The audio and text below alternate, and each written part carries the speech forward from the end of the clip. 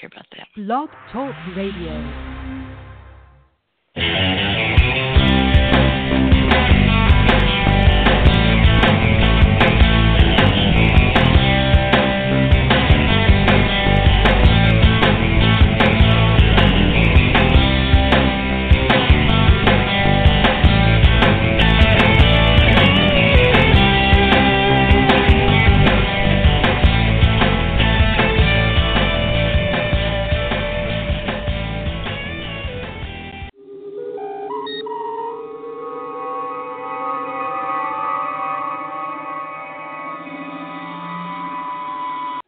General Quarters.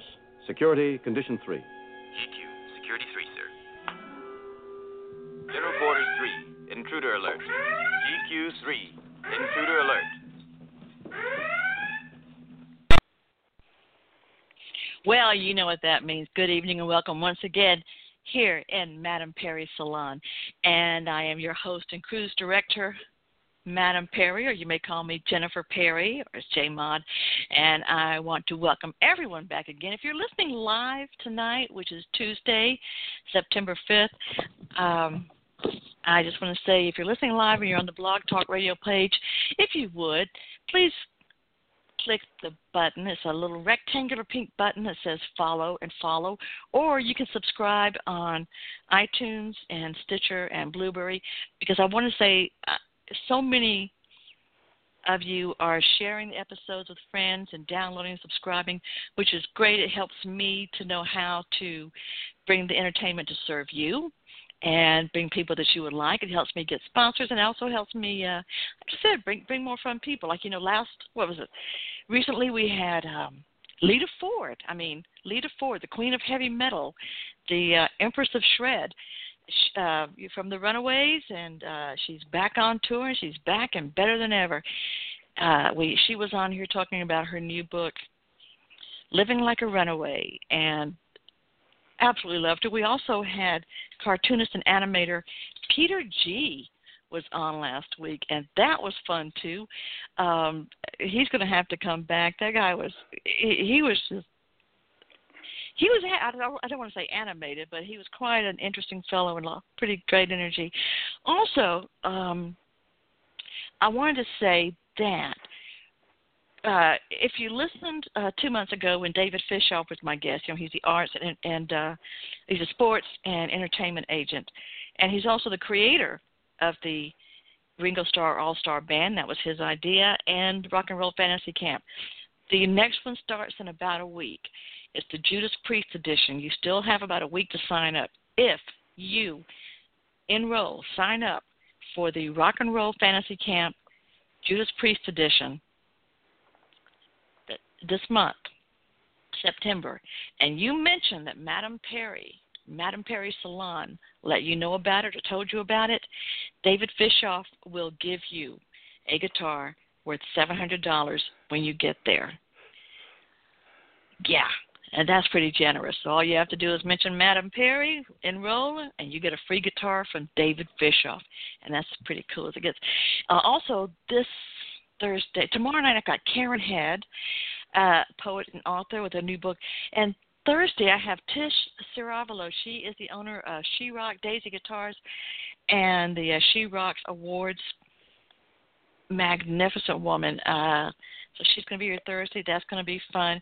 And it just seems like every show gets to be more and more fun every week. Coming up on the 25th, I got Tom Slick from Def Jam Universal Records, produced several things for Pitbull and Yin Yang Twins. He's going to be here. And Kat Canavas, you might have seen her on Dr. Oz, but she's going to be back talking about her new book about dreams, and I'm excited about her as well. Now, tonight, first of all, this guest has been on before and has gotten to be a good friend of Madame Perry's Salon. I just adore him. I love his work. I love his work because to me, it's reminiscent of books I like by Pete Dexter and Kurt Vonnegut. He's a playwright and author and an artist.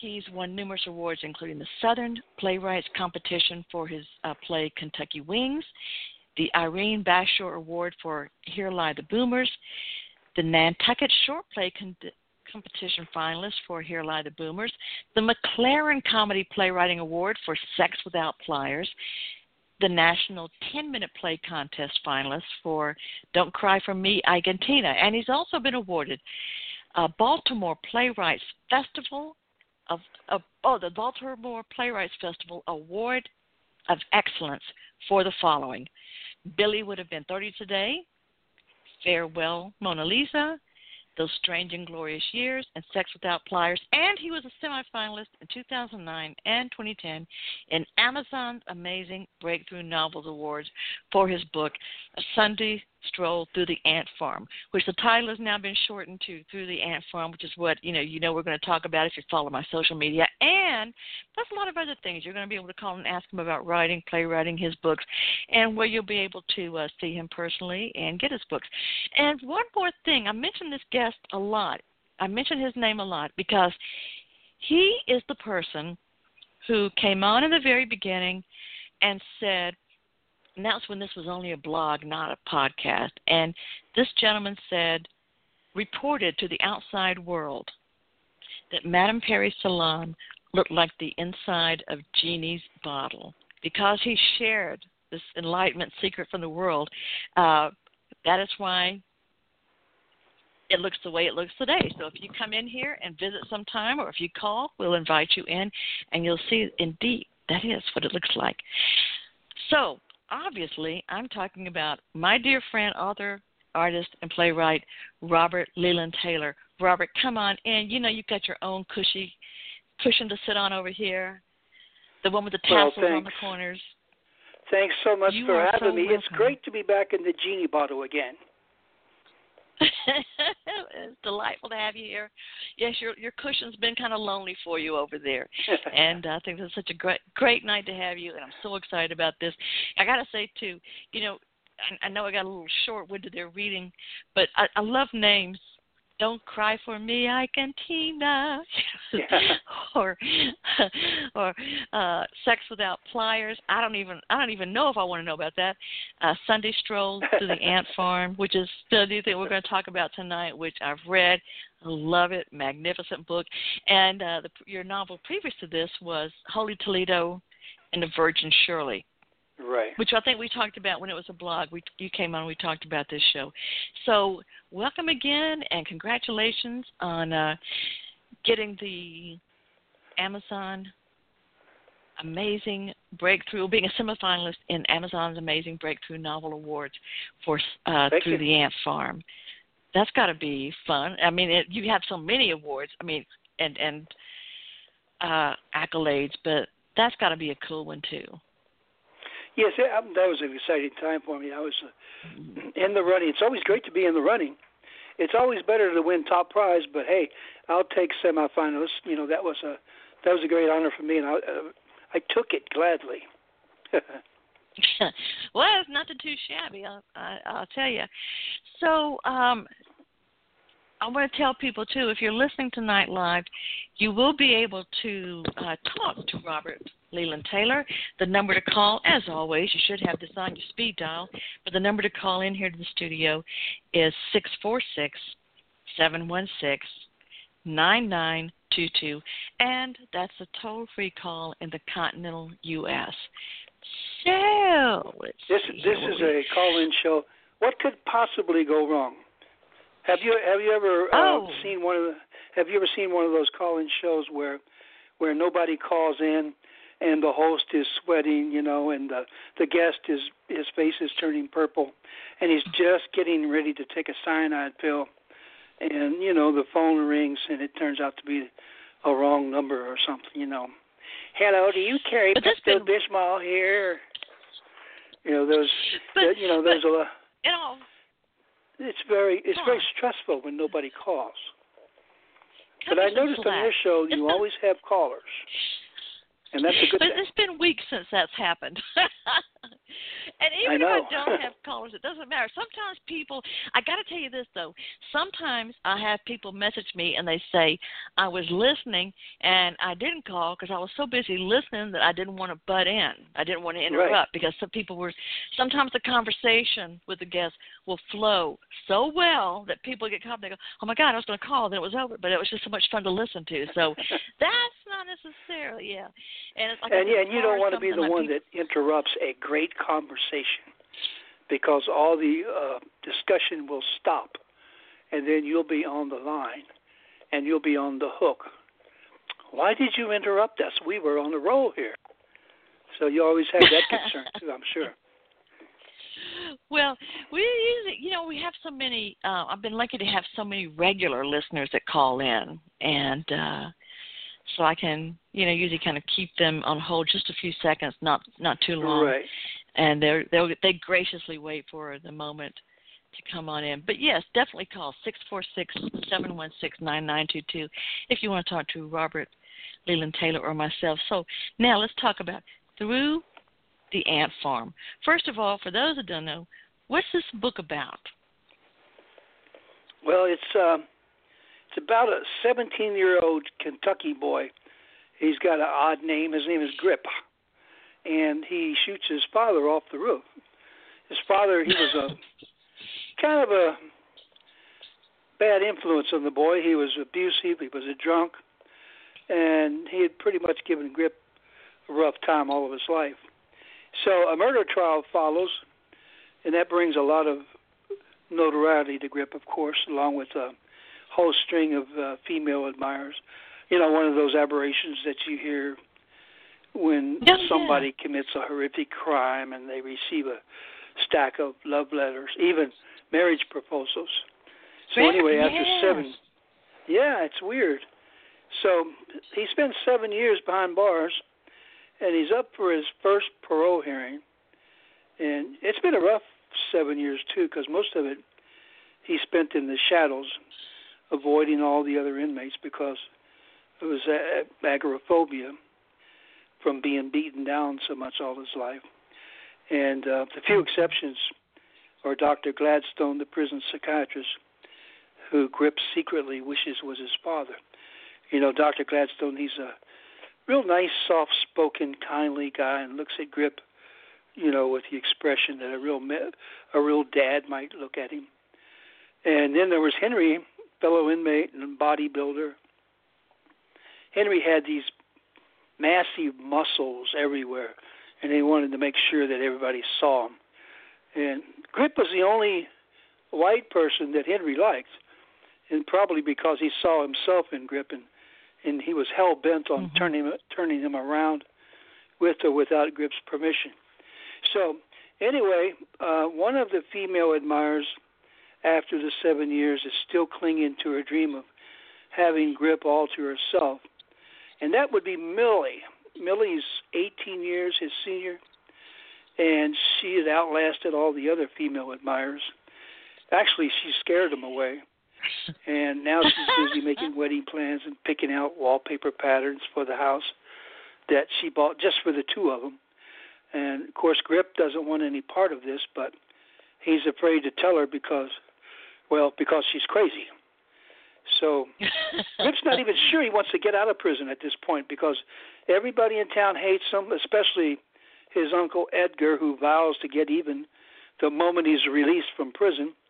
And his sister Beanie refuses to forgive him, and she's moved several states away to escape the family shame.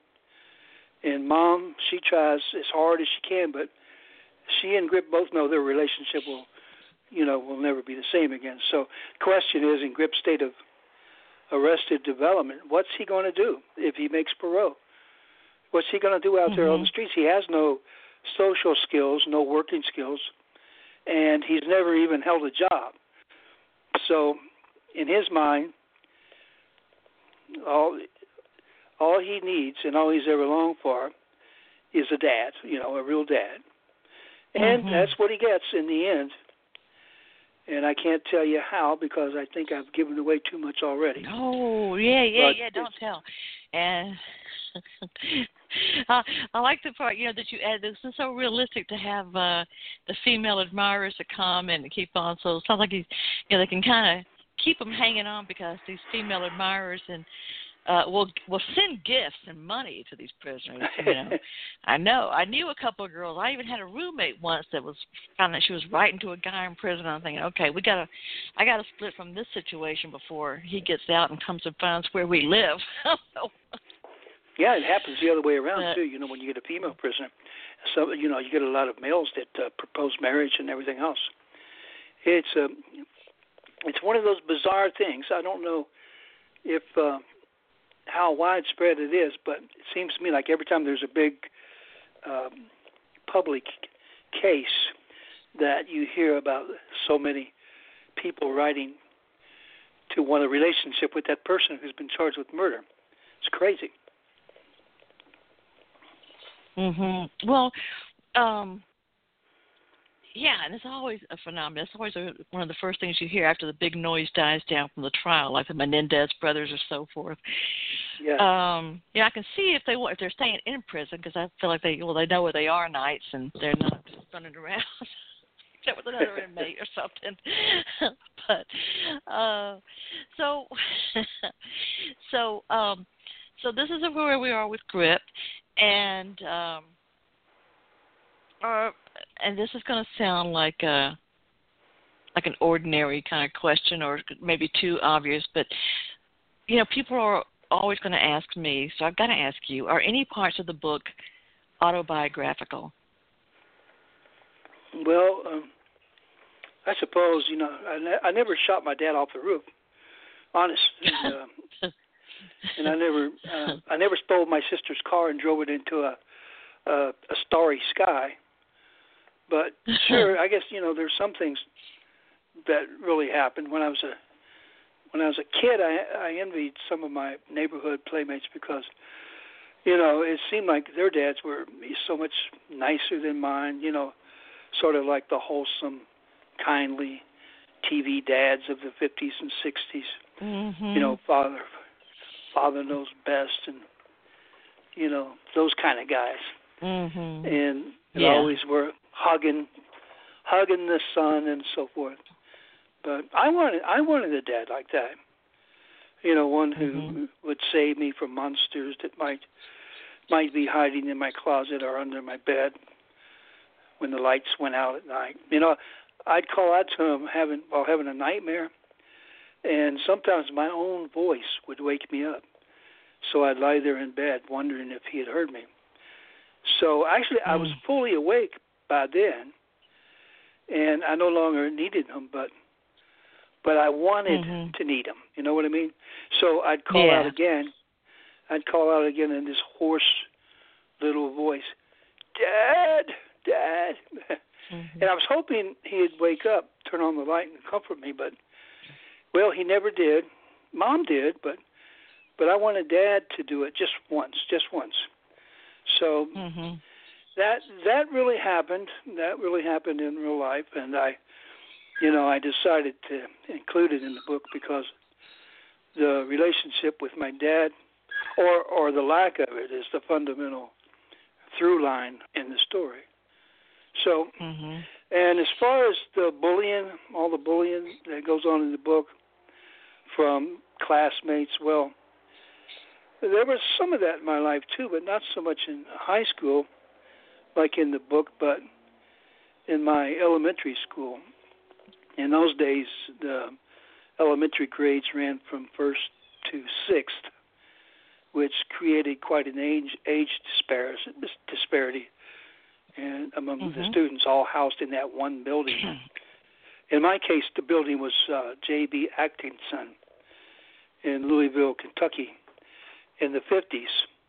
And that gives you an idea of how old I am, about as old as rocks and so forth. You are not. But there were some things that I pulled out of real life and decided to put into the book. My mom, she died several years ago now, but she always hated when I put real life events in my plays and in my novels. She said, I don't want everybody to know our business, honey. She had that thick Kentucky farm girl accent. Well, hell, I didn't want you to tell everybody our business. And I said, oh, Mom, it's all in fun, Mom. We can look back and laugh at those things now. But moms don't always think things are funny. No. Oh, no. And, or they certainly, sometimes different people in the family. I don't know how many brothers and sisters you have, but sometimes, the reality of one sibling can be so very different from another that they don't even see, how things were. They say, no, it wasn't so bad. I don't know where you got that from. Yeah, right. I had 3 sisters. Well, I got one left, and I had 2 brothers. And I got 1 brother left, and that's my younger brother, Mel. Well, he's actually only a year younger than me, but we get along fine. We're on Facebook together, and we talk a lot. And I haven't seen Mel close to a year now. I get down to Louisville once every several years and get to catch up with everybody. And I know when I used to talk on the phone with my mom or anybody from Louisville, I would have that deep southern drawl for about a week after our phone conversation. I've been away from Louisville and Kentucky for so long that I think I've lost a lot of that accent. But I always get it back when I go for a visit or when I talk to people on the phone. Funny how that works. Do they sometimes not recognize you when you, at first, for your accent? Because I know that I have that with relatives of mine in different parts of Georgia. They would say, that's Cousin Jennifer. She talks funny because she's from Atlanta.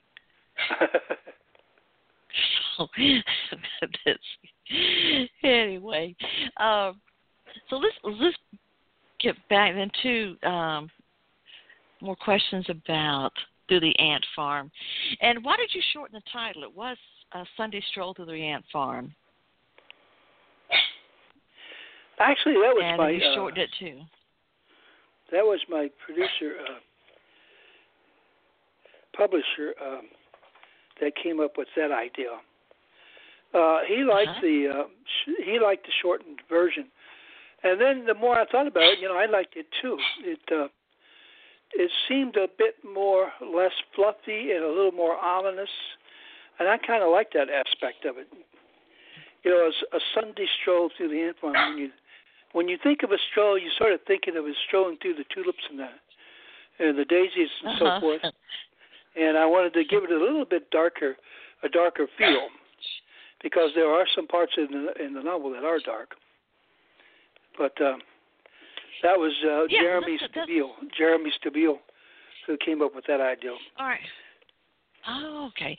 And so that brings us to the next question then. It's like, what you talk about some parts of it are dark. What does the deep, dark hole in the novel represent? Well, it's kind of hard to explain. Grip, he ends up in the deep, dark hole when circumstances are really bad, and I'm next to my window and a motorcycle just went by. And when circumstances are so bad, he's no longer able to handle the pressure.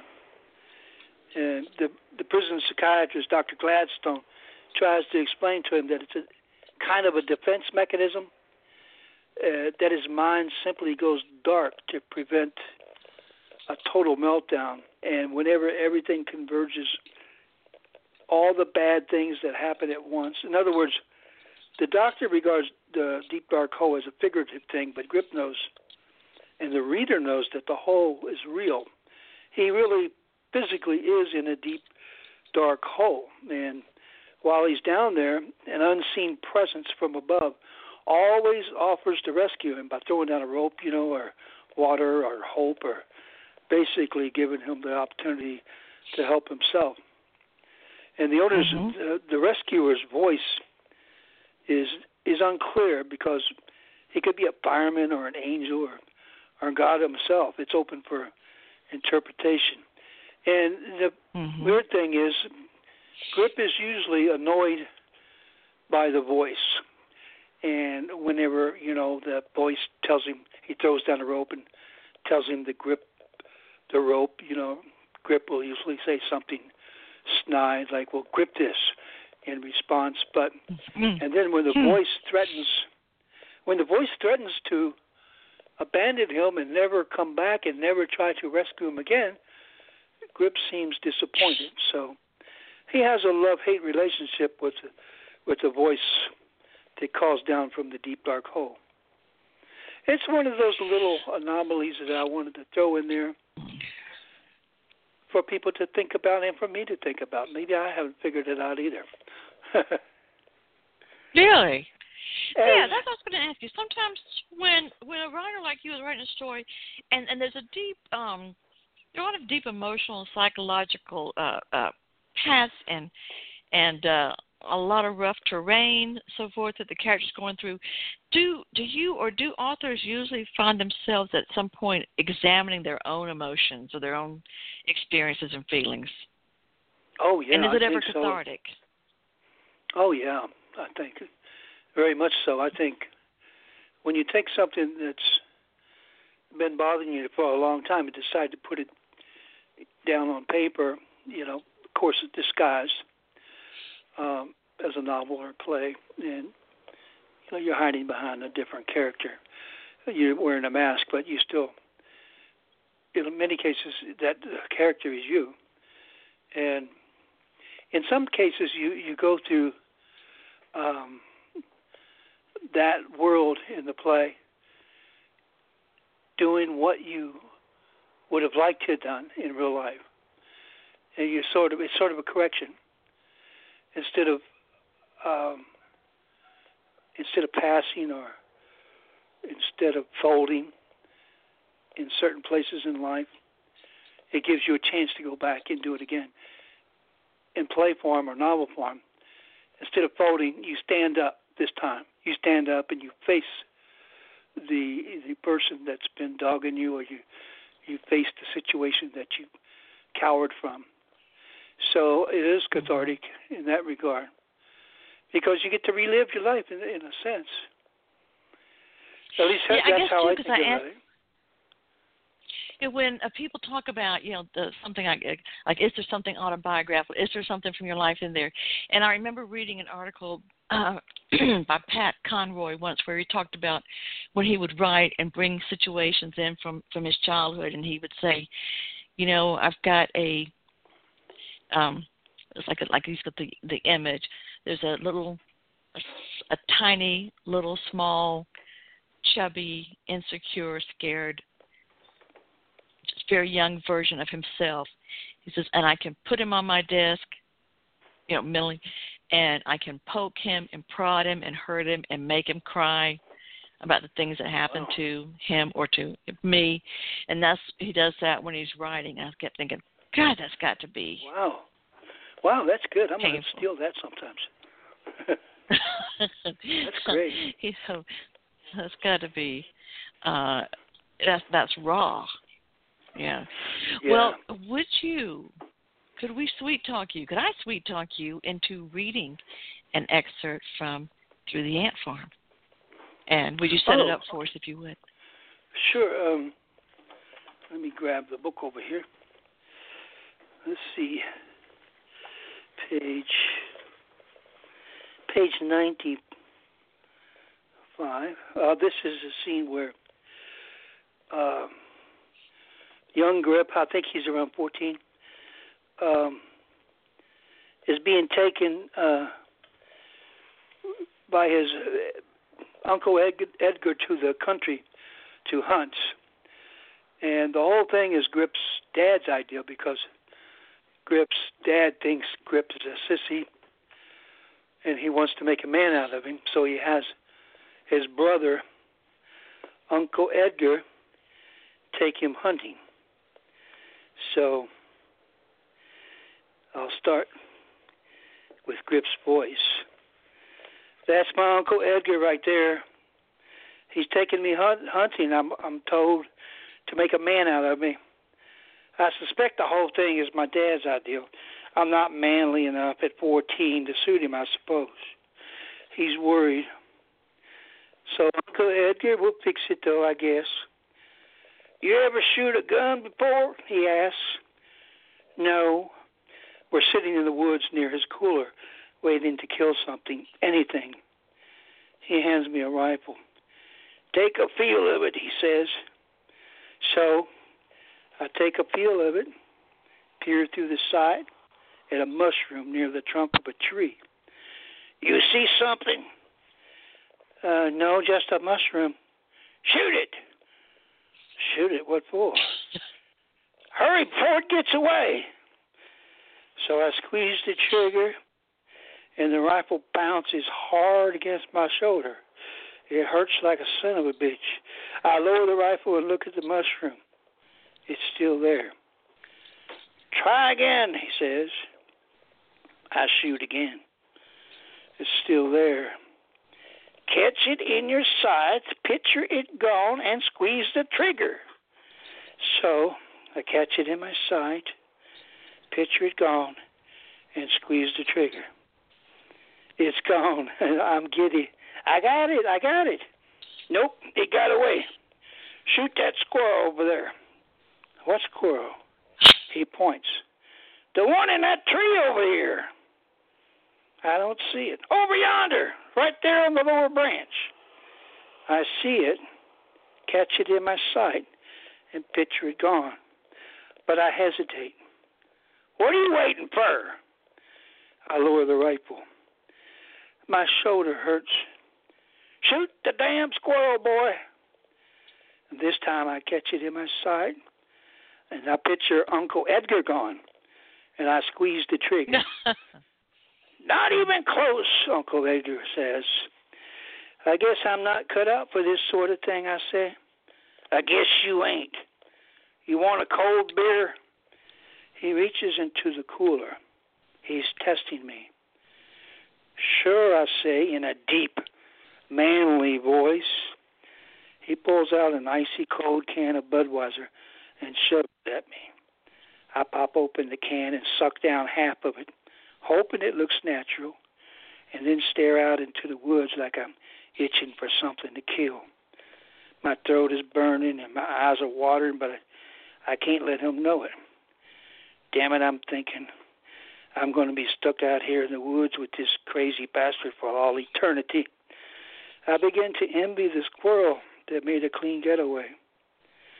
Should be some deer along directly, he says. Cool, I say. I hate him. I have a feeling that he picks up on it, reads my brainwaves. I heard him tell Dad once that the steel plate in his head allows him to pick up radio broadcasts from as far away as Johannesburg, South Africa. You like deer meat? He asks.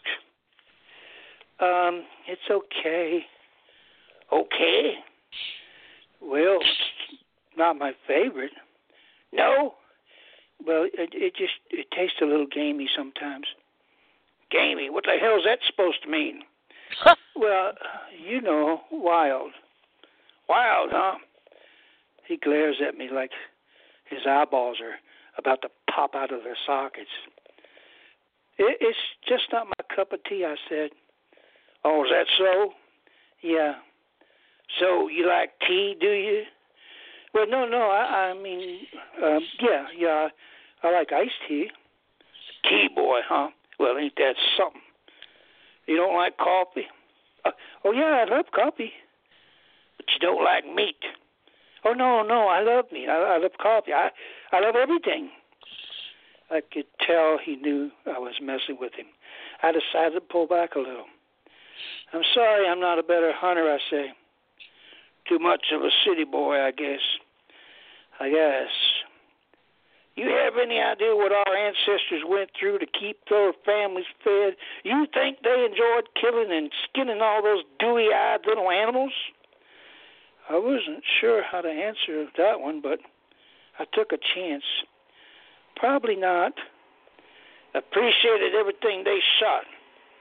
They couldn't go to no store back in those days and buy it all nice and packaged up in that cellophane and all that. He nudges me with his knee. You ever humped a girl? Oh, sure, I lied. Yeah? Oh, yeah, sure, lots of times. Well, you seem a little prissy, if you know what I mean. Prissy? Yeah, like the way you're holding that can all prissy-like with two fingers. Grab a hold of it like a man, boy. I want to smash his face. I wrap my hand around the can like a man, and I kill the rest of it. He reaches into the cooler and hands me another one. Of course, it ain't none of my business how you lead your life, you understand. Except you're pretty much the last of the McCormick bloodline. I don't expect your mom and papa have any more kids, and I sure as hell ain't planning to. He spits. You like sports? Boxing? Football? That sort of thing? Sure. I hate sports, especially boxing and football, and that sort of thing. I kill the rest of the beer in one long gulp. I crush the can in a manly fashion, squeeze it, and toss it as far as I can. I feel Uncle Edgar staring at me. Doing okay? Yeah, but I'm not doing okay. I'm pissed and I want to go home. Christ, that one went down quick, didn't it? Give me another one, I say. Are you sure? Positive. Oh. Don't want your mom and pop getting upset with me. He hands me another beer. I pop it open, and I chug down half of it. It comes back up, mostly to my nose. Better take it easy with that stuff. It'll sneak up on you. I'd like to sneak up on him, I'm thinking. I picture him sitting on the lower branch of that tree where the squirrel was sitting. I catch him in my sight, picture him gone, and squeeze the trigger. What's so funny, boy? Nothing. I picture his head mounted on a wall next to a moose. I can't stop laughing. Stop it, goddammit. You'll scare the deer away. I want to go home, I say. We just got here. I want to go home now. I don't care anymore. I hate him, and he hates me. I start to throw up. Yep, just what I figured. Looks like we got ourselves a little queer boy on our hands. Come on, queer boy, let's get you home. He gathers up his things. We're both quiet on the way home. As I get out of the car and walk toward the house, he calls out, Hey, queer boy. I turn, and I see him hunched over the steering wheel, his face purple with hatred. I'll be watching. And I knew he would. And that's the end of that little scene. Wow. Oh, yeah, I'm feeling grip. I really am. I've got a question here for you. You know, some listeners will message in questions instead of calling. And, of course, if you want to call, 646-716-9922 is the number here. It's toll-free in the continental U.S. to talk with Robert Leland Taylor, who's here. And he just read a passage from his book, Through the Ant Farm, that I highly recommend you get. This is a question, though, or some comments and questions from David Hurley. And David, you probably know from the show. Oh, yeah, from we Facebook. mention him a lot. Yeah, he's fantastic. Facebook. He's a poet and author. His poetry, Abyssinia Jill Rush, was one of his first books of poetry, Poetry Prose Mix, Sharon Tate and the Daughters of Joy. And he's also creator of the blog Bookalage, fantastic with reviews. So he says, David says, for Robert, speaking of the incomprehensible phenomenon of some women becoming groupies of horrible killers, it's a fact that some female witnesses of Hitler's 1924 trial claimed to want to sit in his bath water. Weird-a-rama. Anyway, your wit, humor, and not-so-underlying darkness are obvious, and I see that your literary mentors include Vonnegut, Heller, and Vidal. Do you like Tom Robbins' stuff in Douglas Adams? You must enjoy Mark Twain. Through the Ant Farm compels me now, and I can't shake the thought of Sling Blade from the little that I know of it so far. Okay. All right. Well, thanks, Dave. I like Sling Blade too. I surely did. Well, I love Tom Robbins, and I love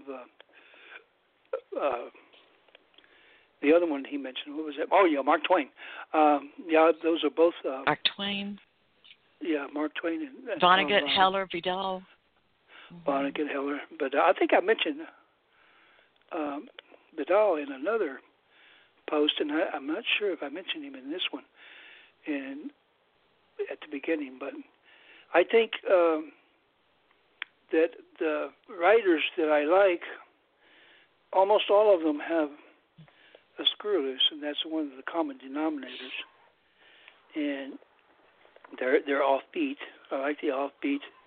Mark Twain, of course, was way ahead of his time, and he was very anti-slave back when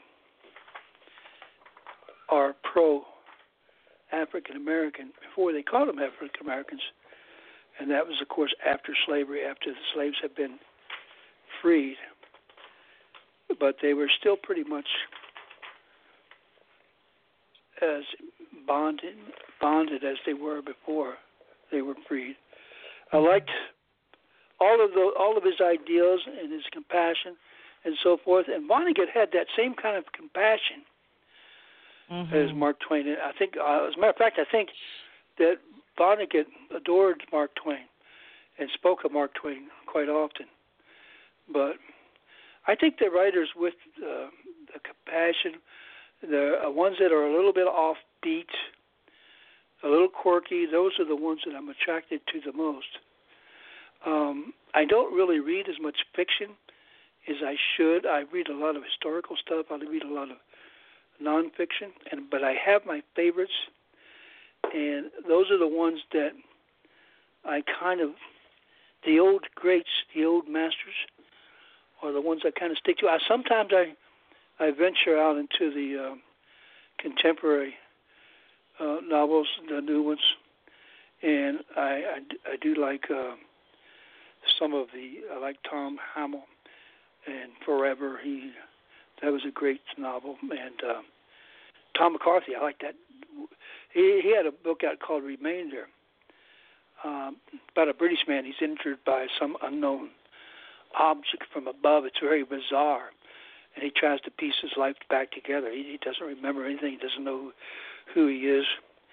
But those kind of books, the ones that are ahead of their time, like Mark Twain, the ones that are quirky, and the ones that seem to be a little bit out of the mainstream are the ones that I'm really attracted to. I think I've got a call here for you right now. I don't know if this is someone you know. I don't recognize the number. Thank you for calling Madame Perry Salon. Talk to our guest, Robert Leland Taylor. When we call to see the teddy bears are here to play. If you don't come play with us, then we will kill you. All right, I think that might have been, I don't know if that was one of your book clubs or fan clubs or what. So the little demon girls there, but that was don't be alarmed, that was my little security alarm. I'm wired up to a stress meter, and whenever there's an awkward moment in the interview, the stress meter will go off. I could disable it, I guess, but it's rather painful. It's hooked into my neck. And I have no idea who that was. But it sounded very demonic, didn't it? Sounded demonic. Yeah, from the I don't know. From The Shining. Yeah. You know, I had a little shiver run up my spine when I heard it. They used Are you still on the line, like caller? Jay Smith. No. Usually when horror writers like Jay Smith or Kenneth W. Kane call, they always call. Because I remember once I said, I'm so sorry, that's never happened before. And Kenneth said, oh, it happens to me all the time. So it's, they're used to it. So right now, is that caller still on the line? One of our sponsors. No, they're gone. Okay. Okay. They're busy. So I'm going to play a spot from our sponsor, Reno Soriano, our holistic health alchemist, and we'll be right back with more of Robert Leland Taylor. And yes, you can call 646-716-9922. Hi there, my friend. Are you struggling with repeating life problems? Does it seem like your life does not flow the way you were intending? Have you lost touch with your dreams and maybe even given up on them? Have you tried many spiritual modalities and practices in the attempt to resolve your life problems with little to no significant results to show for it? Well, I have a solution for you. Hi, I'm Reno Soriano. I'm also known as the Conscious Health Alchemist. I'm known to help people crush their life problems easily and quickly using my luminous consciousness expansion practices. I also assist people to create radiant health in a bling and body using my fun food fantastic recipes and my secret holistic elixirs and remedies. Look, most people spend thousands of dollars over many years on personal development, seeking the better of their lives. The fact that you may not be aware of is more than 90% of people who use the common laws of attraction and other similar teachings never really experience much change in their life. If you want to discover the reasons why you continue to struggle and even suffer in life, regardless of what personal development modalities you are using, then I have a gift for you. Go to my website right now at lifebrilliance.com and instantly download my free report and video called Luminous Life Detox, How to Create a Life That Flows and Feels Good. I look forward to hearing about your transformation soon. I'm Reno Soriano, and remember, live victoriously. Yeah!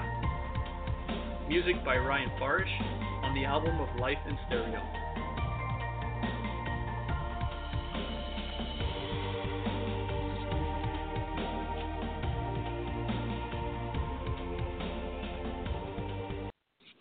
All right, welcome back. This is Madam Perry, Madam Perry Salon. That was a message from Reno Soriano to look for his Life Brilliance website and see what kind of great things he has going on. He has fantastic blogs and posts of all kind of groovy things to make you feel better.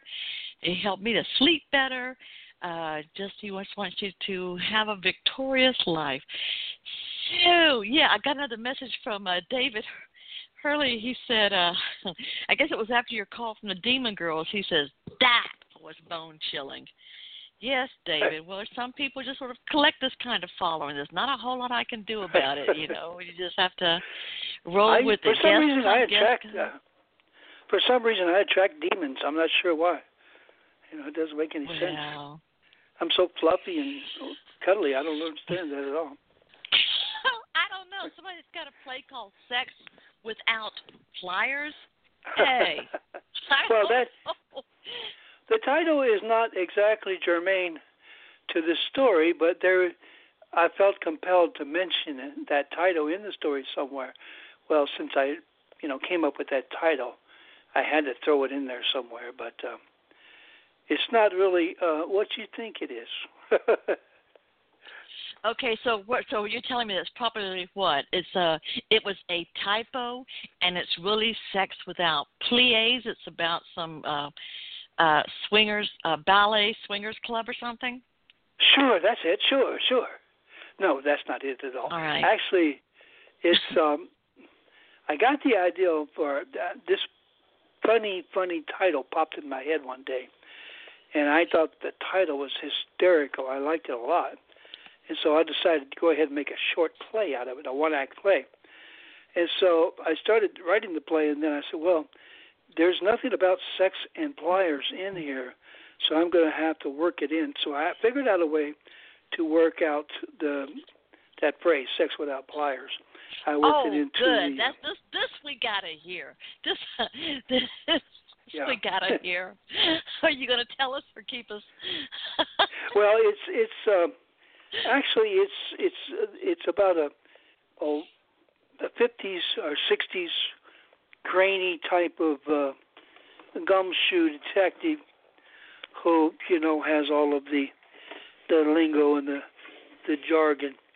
And he is out on a case trying to find Raymond Futter's missing wife in the big mansion, and he is Raymond Futter is a writer of children's books about Billy the Bat, who sneaks down the chimney of bad kids at night and sucks out their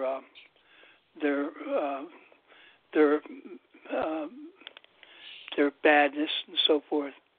And anyway, he has Mother Futter is involved in the whole thing, and it's really about a musical that's not really a musical, but the characters in the play, one of the characters in the play thinks it's a musical and keeps bursting into song and annoying everybody else in the play. And it's really kind of a farce that is about 30 minutes, and I thought it would be fun to put on in various places. Actually, it was produced in a little cabaret-type theater in New York City called Don't Tell Mama. And it was also I've been there. I know that place. Oh, have you? Have you really? Don't Tell Mama. Yeah. Oh, really? Yeah. That was a lot of fun. That's pretty prestigious. That's a very popular place. We had it produced here, right here in Zanesville. And as a matter of fact, I was actually in the play. I like to act too, and I had a part in my own play. I was playing Raymond Futter. So it's always fun to do that. It's a little nerve-wracking.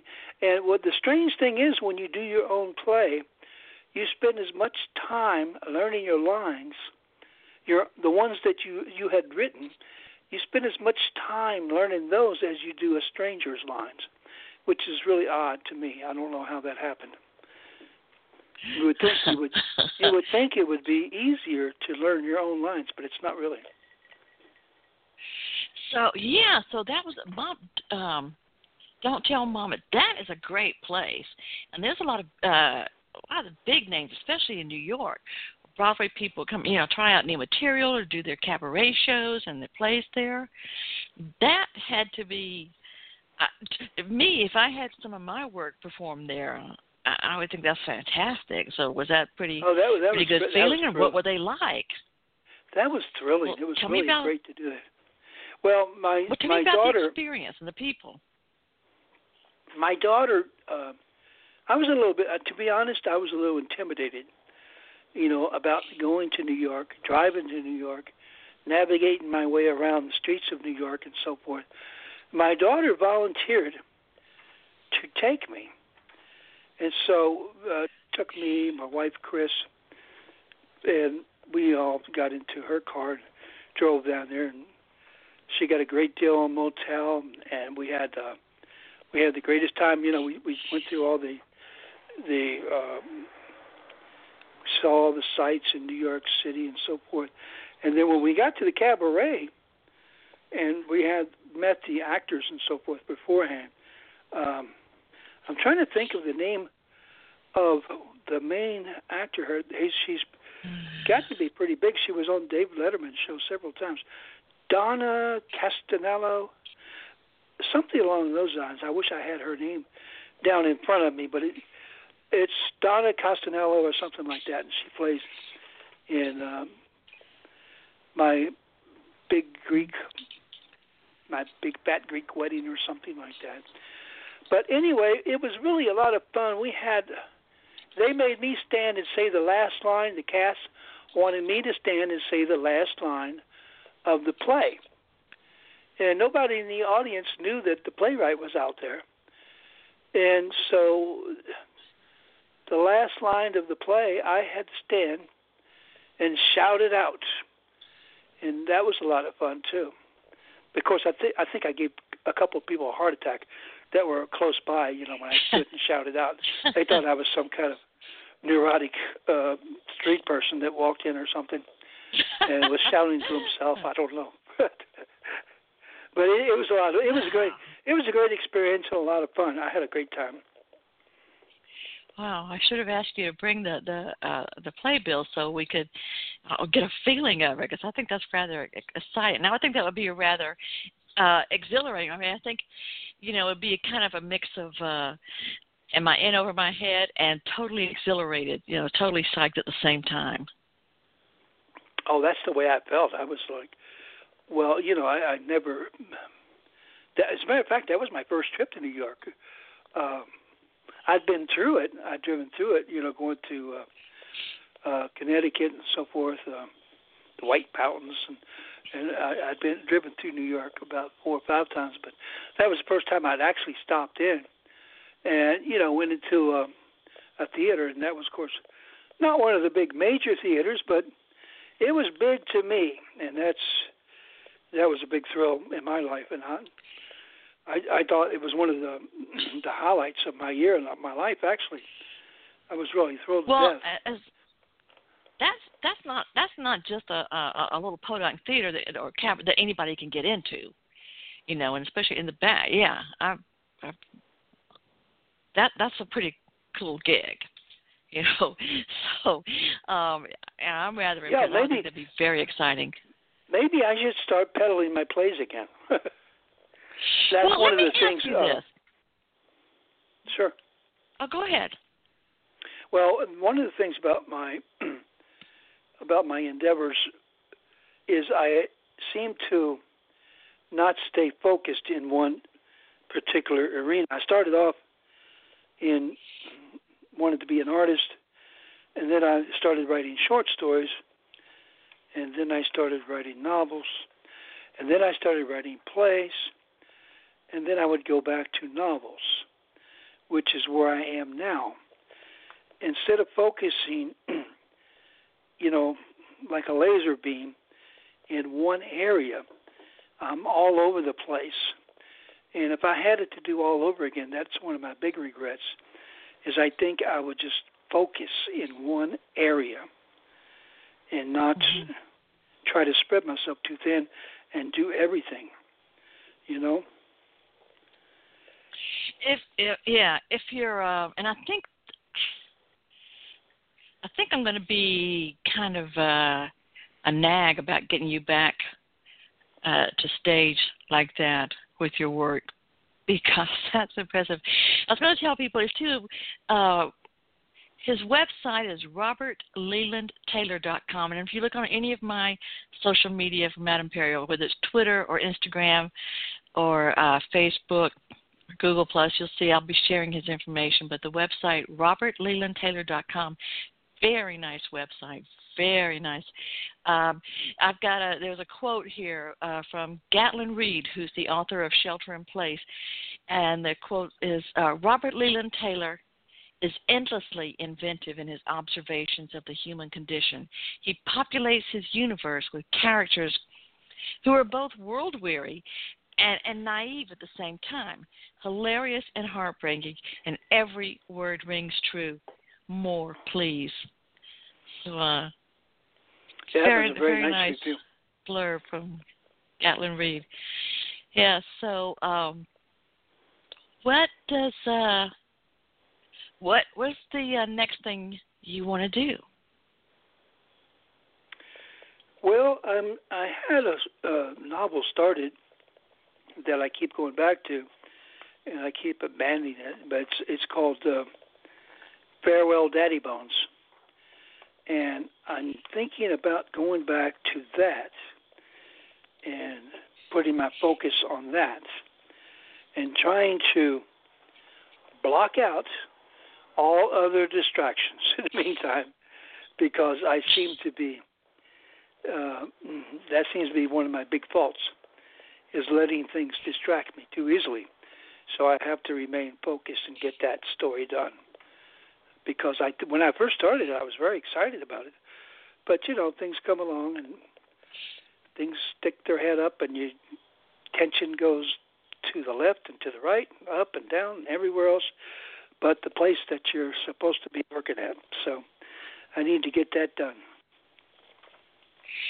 But let me ask you, too, where would people, since I've given your website, and go on there, too. We haven't talked about this tonight, but Robert is an artist, and he has some of the most deeply beautiful and haunting paintings I've ever seen, and some of them still stay with me. And I've even argued with some of the people in your paintings, Robert. I never told you, but I've had these discussions and arguments with them. Yes, yeah. Especially the girl who's got the luggage and she's coming back home and it's dark, and yeah, that one definitely. Have you seen anybody about this? No. No? Okay. No, we just kept it to it. But where can people buy through the Ant Farm? And are you going out with any public appearances right now, or are you available for people's book clubs via in person or via Skype? I don't have anything lined up right now. I have I'll probably be at the library here in Zanesville pretty soon, but that's not gelled. But I think as far as where you can get the book, that would be on Amazon.com. Okay, and so you get the book on Amazon.com and Zanesville Library. If when you set things up, I'm sure you'll go ahead and put it on social media and on your website as well. I will do that. And I'll put that up on my website. And Robert Leland Taylor is available yet to street to your book club. And if you're not in his town, if you're not near Zanesville, Ohio, which I tell you what one thing I've learned from Facebook is that there are some very fascinating, talented, and fun people they're in Zanesville that I've met through Facebook that I really enjoy. But if you're nowhere near there, I'm sure if you sweet talk Robert, he would visit your book club via Skype or something like that. Oh, sure. Or you could come fly on down him out. to Zanesville. We have our very own mass murder here and other things, other attractions. We have a mass murder here. We have pottery. We have different things. It's a fun, exciting place. I was only kidding about the mass murder, by the way. Okay, you got to realize where I grew up in Atlanta, I've known a lot of people who were murderers, and some of them were very high-profile murders. I remember telling my husband, I mentioned one of them, he goes, people that have killed somebody? I said, God, yes, I grew up in southeast Atlanta. Yes, I know several people. Some of my best friends are murderers. Yeah, some are, Every time I see a candy necklace, I think about the guy that gave me a candy necklace that later killed his mistress and stuffed her in a, oil drum. So, or the guy that killed, John Lennon. Yeah, everybody. Yeah. It's amazing. We had killers. It's amazing what we don't know about our spouses, So many secrets there. Listen, it's been so much fun, and I hope that you have something else soon that you'll come back and talk to us about, or come back and talk about anything you want, your next play or a play you've already written. If you want to talk about Don't Cry for Me, Ike and Tina, Here Lie the Boomers, Sex Without Pliers, please come back. We love it because I adore you and I love your work. And thanks to everyone for listening. Robert Leland Taylor, get his book Through the Ant Farm from Amazon, or you can find him on social media. His Twitter handle is Mona Lisa Art, like Mona Lisa RT. Thank you so much, Jennifer. Hey, Taylor, everybody, Through the Ant Farm. Get that book now, and thanks so much for coming back here, Salon. Swinging everything you did, you jump and jive and bop and sing, saying everybody's got to swing. But Mom and Pop were right on time. They helped us all.